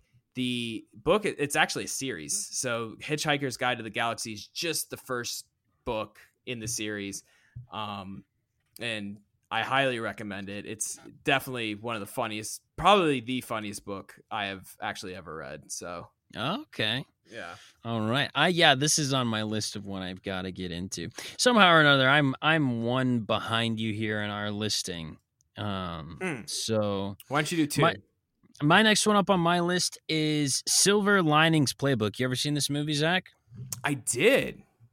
All right. I did see this one. So you think this one's okay? I'm interested. I'm going to sit back. I want to hear. So this is up on my list because I think that this is one of the best romantic comedies ever made. Right. So I guess that's a little bit of an asterisk. One of the reasons why I think it's one of the best romantic comedies ever is, one, I think Bradley Cooper does a fantastic job in this movie. I really respect Bradley Cooper as an actor. I think he really does a good job in a lot of different roles, in particular when he's doing something that can make you laugh.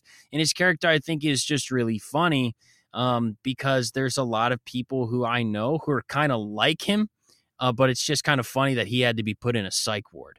Yeah. And so anyway, it's about this guy who's basically down on his luck, kind of snapped after catching his wife having an affair, and he's just trying to get his life back together.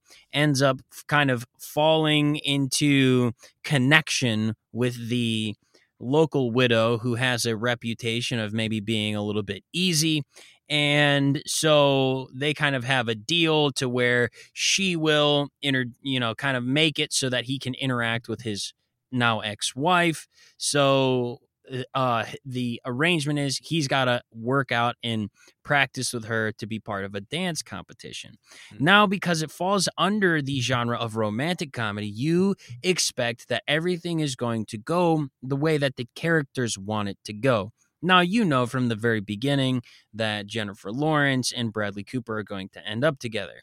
And what you do is you see through, and this is going to contain spoilers, because the only reason I can explain this being a top romantic comedy is if I explain the actual punchline of the film. Mm-hmm. And so you kind of see them practicing their dancing, and you're getting ready for the big scene and the big reveal of them doing their dance, where they're going to be at this competition. And because you are so ingrained to think that in a romantic comedy, everything just goes well for the two in love. Of course, they have their obligatory falling out and all that nonsense that goes in every romantic comedy.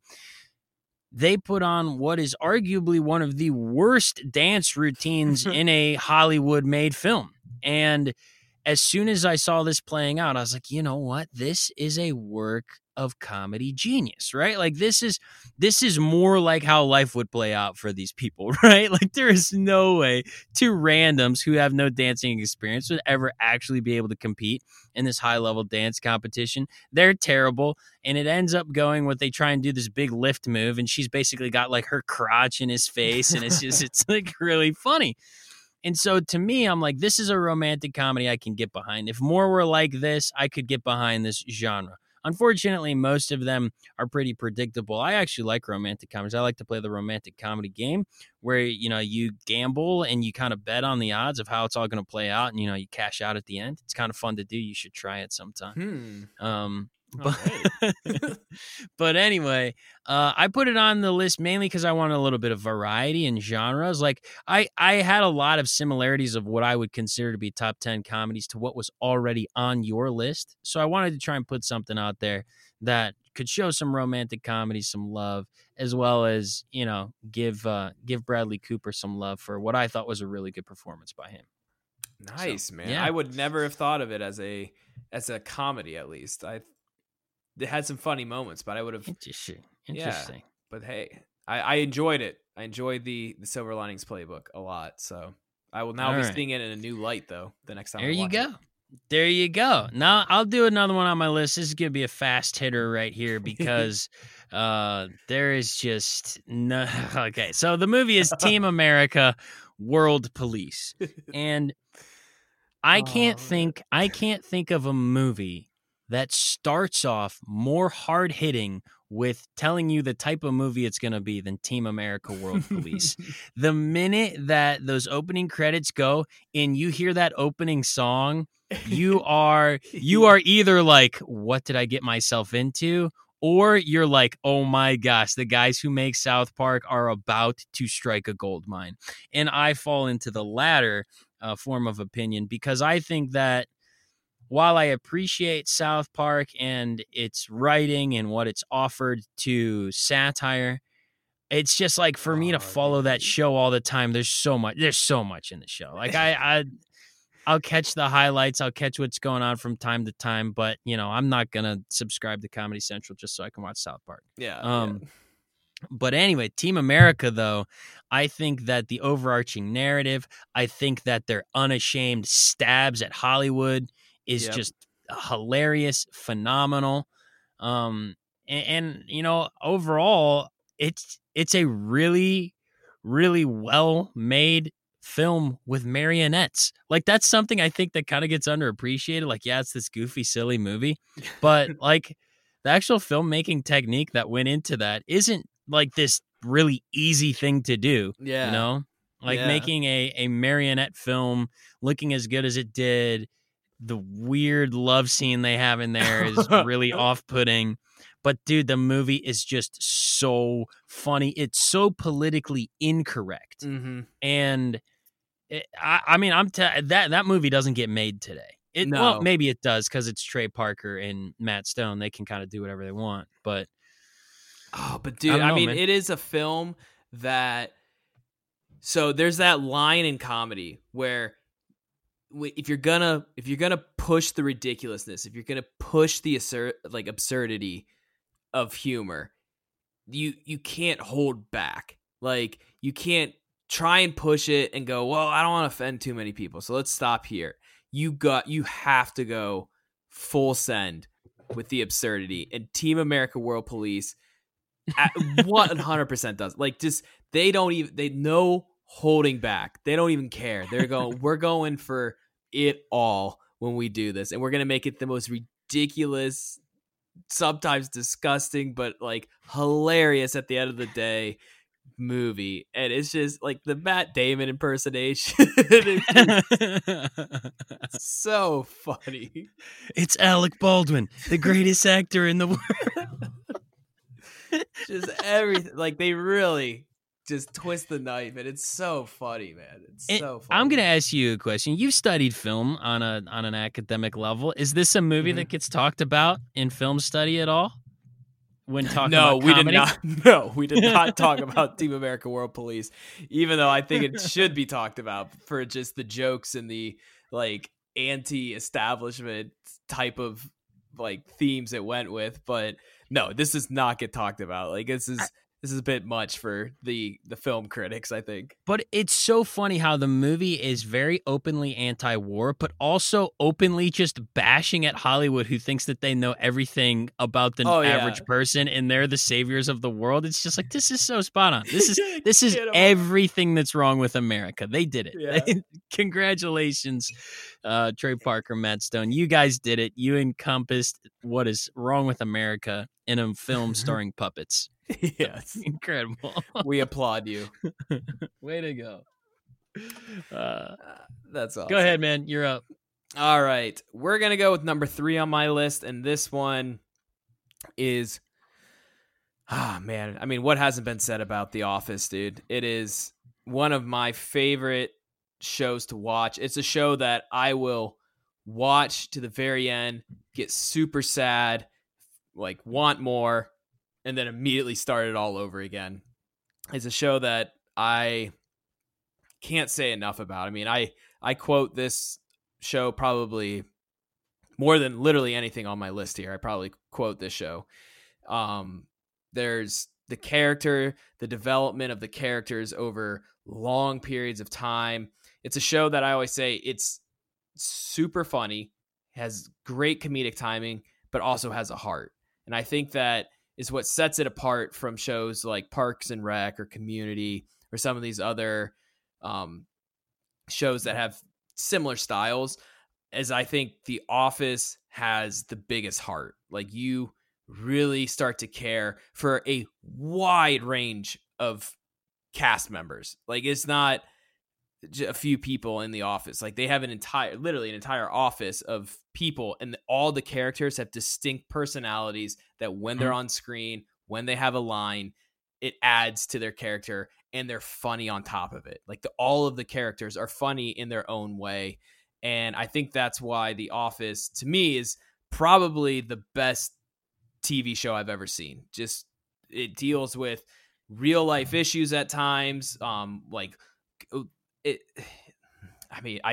not much I could say other than just I love it, but it deals with issues like marriage and problems with marriage, like problems while you're in a marriage and working that out. And then it deals with relationships. That's a big theme of The Office, is relationships. And what I love about it is it's not taking the Hollywood approach of, hey, every relationship you get into that feels right is the right thing for you.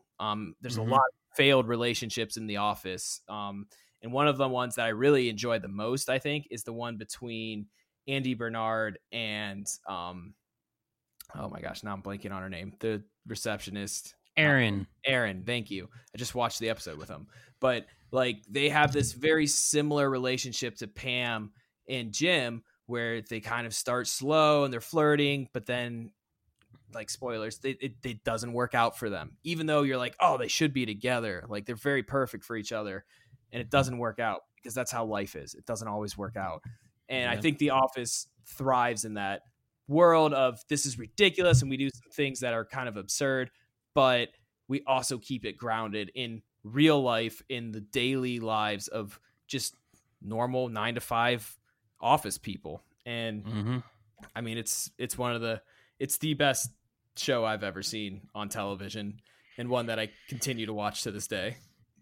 I agree with you on a lot of stuff there. It's definitely for me probably my favorite comedy on television. I didn't put it on my list because I saw it was on your list, and I mean, I think it just, what's Yeah. interesting to me? I'm finding a lot of people who really don't like The Office, and that this Twitterverse coming out, and like there's people who like openly talk about it being overrated and this and that, and I'm like, I don't know. I understand it's a subjective medium, but man, The Office it's really good. Like I don't know, so maybe good. it just doesn't land for a lot of people for some reason or another, but recently on my latest watch through of The Office, I've been trying to watch the show through the perspective of Dwight Schrute solely.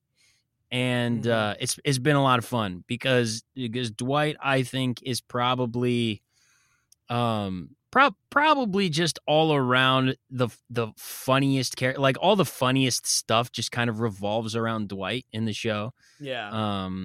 And sometimes he's the subject, sometimes he's the person getting the joke done to him, and sometimes he's the one doing the joke. But I love Dwight in the show. I think I kind of underappreciated him the first time watching through because it's all about Michael and Pam and Jim and all of that because they're kind of the three stars of the show. But really, I mean, Dwight is definitely like the fulcrum of The Office. We'll just say that. Like he is the where the balance is on that show.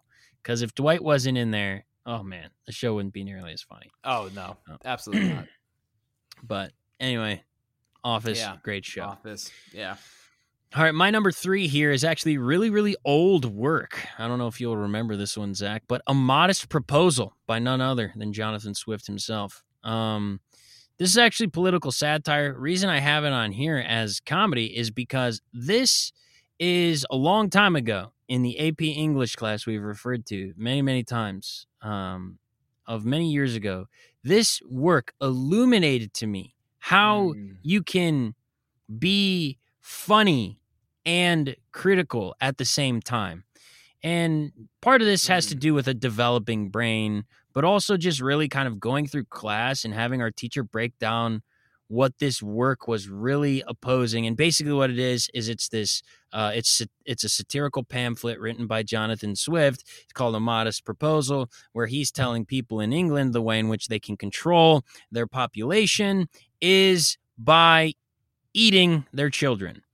And so basically, instead of having any type of infanticide or anything like that, or having full orphanages, he just suggests to start, getting the babies nice and fed, nice and plump, cooking them up. He even has a list of different like recipes you could make. And it really what he's doing is he's pointing out the ridiculous nature of wanting to control the population versus wanting to help the poor, the hungry, the needy, right? Like that was kind of the what he was arguing against. Like you want to work on population decreasing when really the problem is you need to find better ways to give, people a better standard of living, which, is highly respectable. But the whole thing, you might read it and you might not think it's funny if you think this is a guy making a serious proposal. But when you know it's satire, it's like, oh man, this is hilarious. Like this is so ridiculous. And that's also the fine line that comedy has to draw sometimes. Sometimes in order to be as funny as you can be, you can't tell anybody you're telling a joke. Like maybe a couple people can be in on it, but you need to allow people to discover it, which is why satire in our modern day society is virtually dead, because you have to label your work as satire. And it's not nearly as fun when you have to put the satire rating on something. It's really hilarious when I see people reposting satirical articles thinking that they're real on Facebook. I get a kick out of that every single time. So if you've ever done that, just, let us know. I've done it before. I've been guilty of like, oh man, this one got me.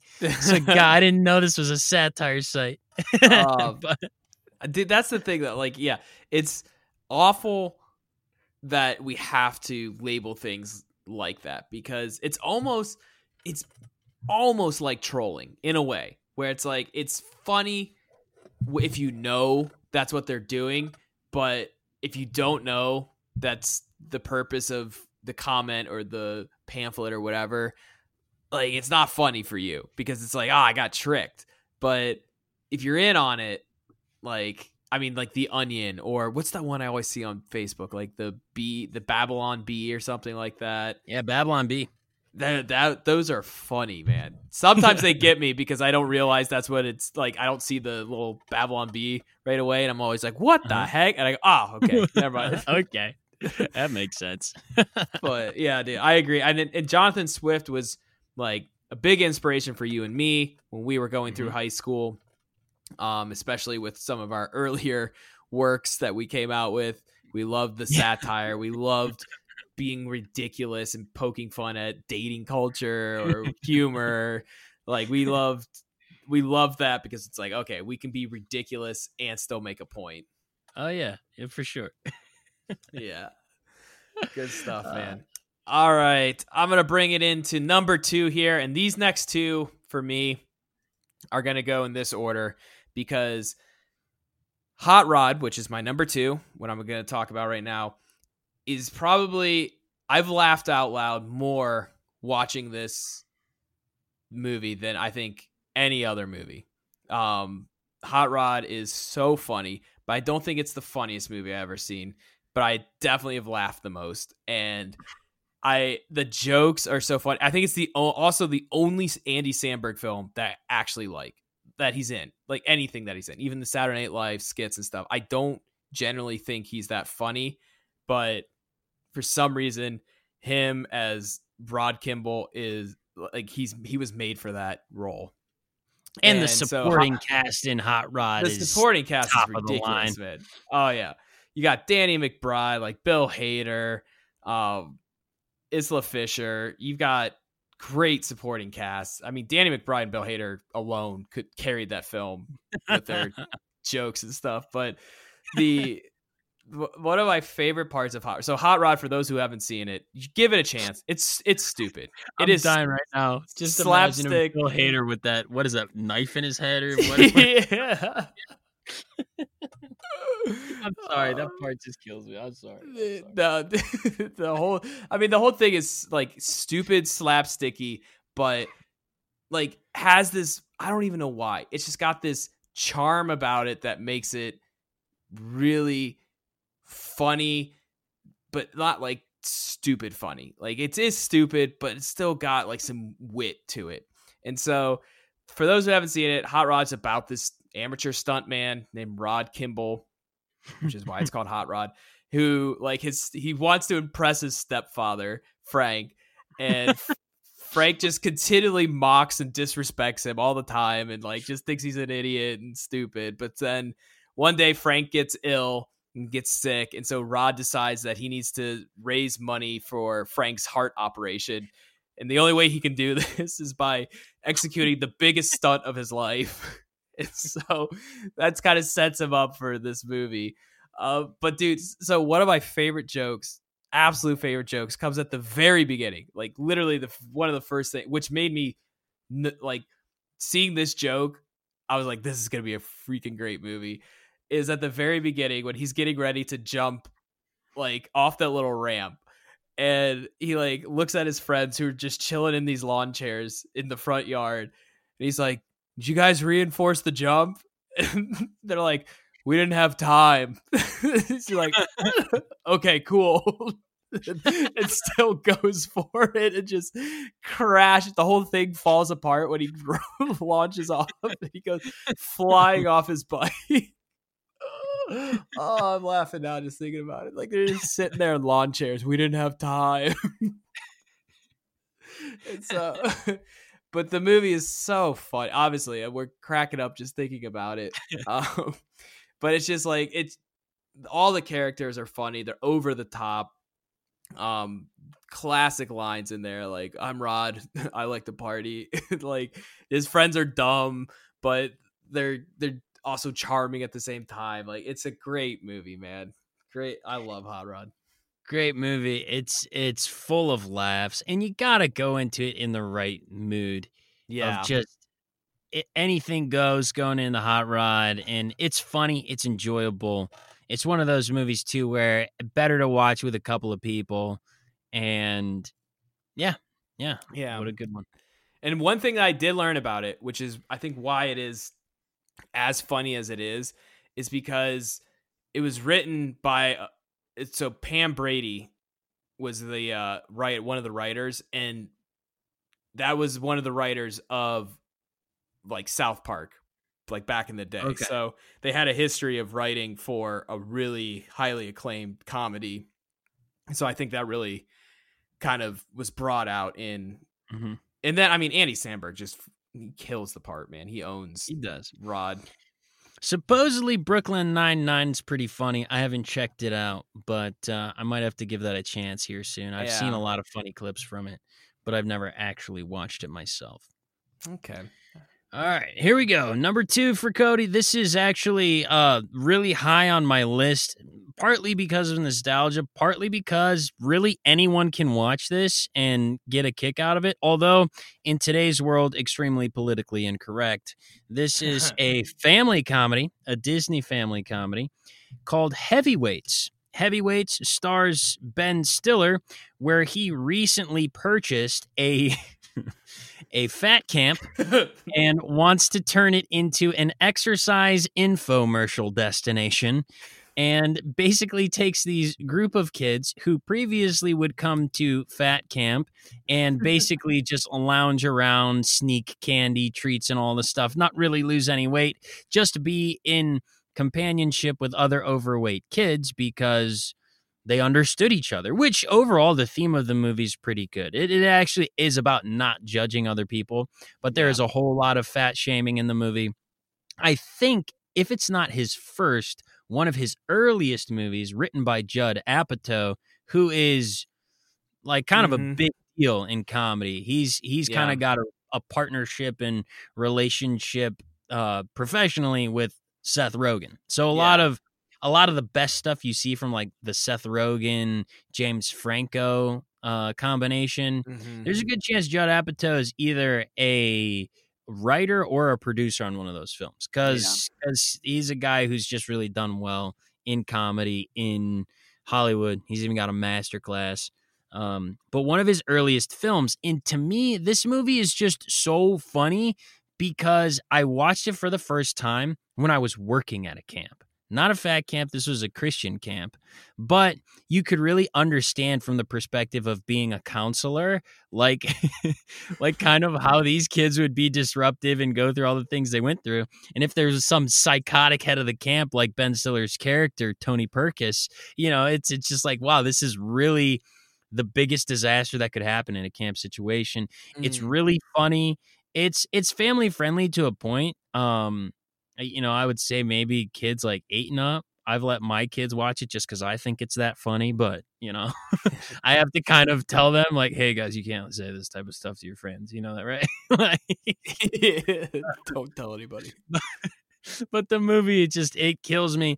It might be to some people a really dumb movie, but some of the people in it, you got Ben Stiller, you have Kenan Thompson, or really young Kenan Thompson in there.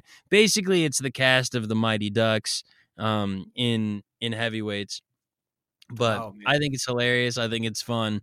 There's a lot of good humor in there in a pretty good family film. So, number 2, Heavyweights. All right, man. Yeah, great cast in that. I'll have to check that movie out. So, all right. Number 1. Both of our number 1s. I figured this would happen, but for good reason. Do you want to start us off? He's got it. You can roll us off. All right. Number 1, top 10 comedies, or just a list of top 10 comedies that came to our mind. Number 1, Tropic Thunder. This movie, for sure.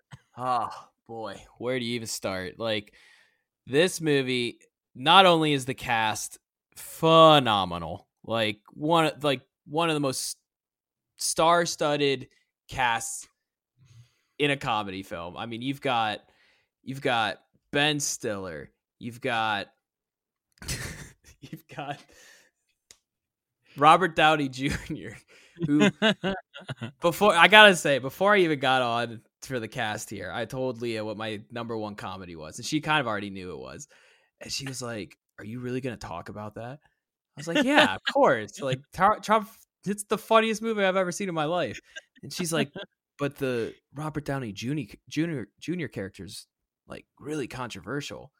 And I was like, I mean, the point is, it is controversial even in the movie. Like the point, like it's very self-aware. So like Yeah, him playing his character is controversial even in the movie, which makes it even funnier because like you're like, oh, and then everyone in the movie is like, oh, okay, I guess you're doing that.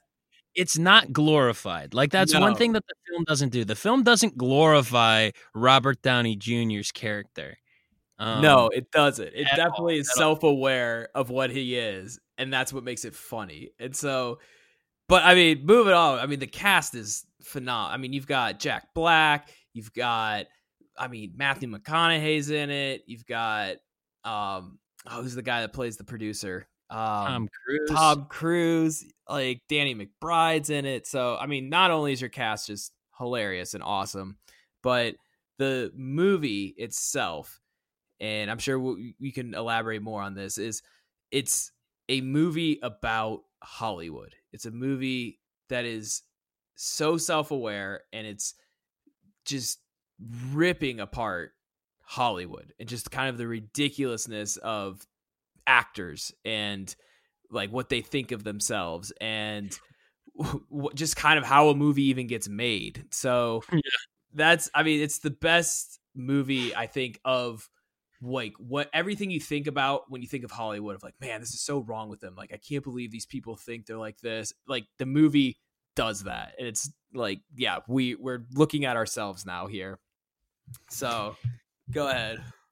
Yeah, I think that there's a lot in this movie. The overarching narrative, it's criticism of Hollywood, it's open criticism of Hollywood, and even kind of like it's less obvious criticism of moviegoers. The fact that you've got Ben Stiller and Jack Black, who are basically notorious actors for being in these serialized films that people just go and see over and over and over and over again. And when they try their breakout roles, right, they kind of fall apart, right? Where Simple Jack. Oh, gosh. Come on now, like the whole scenario where he's kidnapped and then the people who take him as prisoner love Simple Jack. It's just, oh my god. Jack. And then and I just remember quoting it on our trip to Gen Con too. The we are flaming dragon.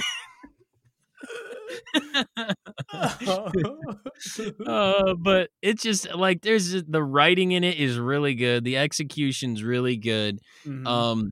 I mean, they've got Ned Nolte as a supporting actor in the movie. It's just there's so many people in this movie. This was actually, I think, because I saw this movie before I saw Hot Rod, I think. So this is the first movie I ever saw Danny McBride in. And I just remember thinking to myself, like, oh, man, dude, this guy's hilarious. I don't know. I've never seen this guy before, but he's so funny.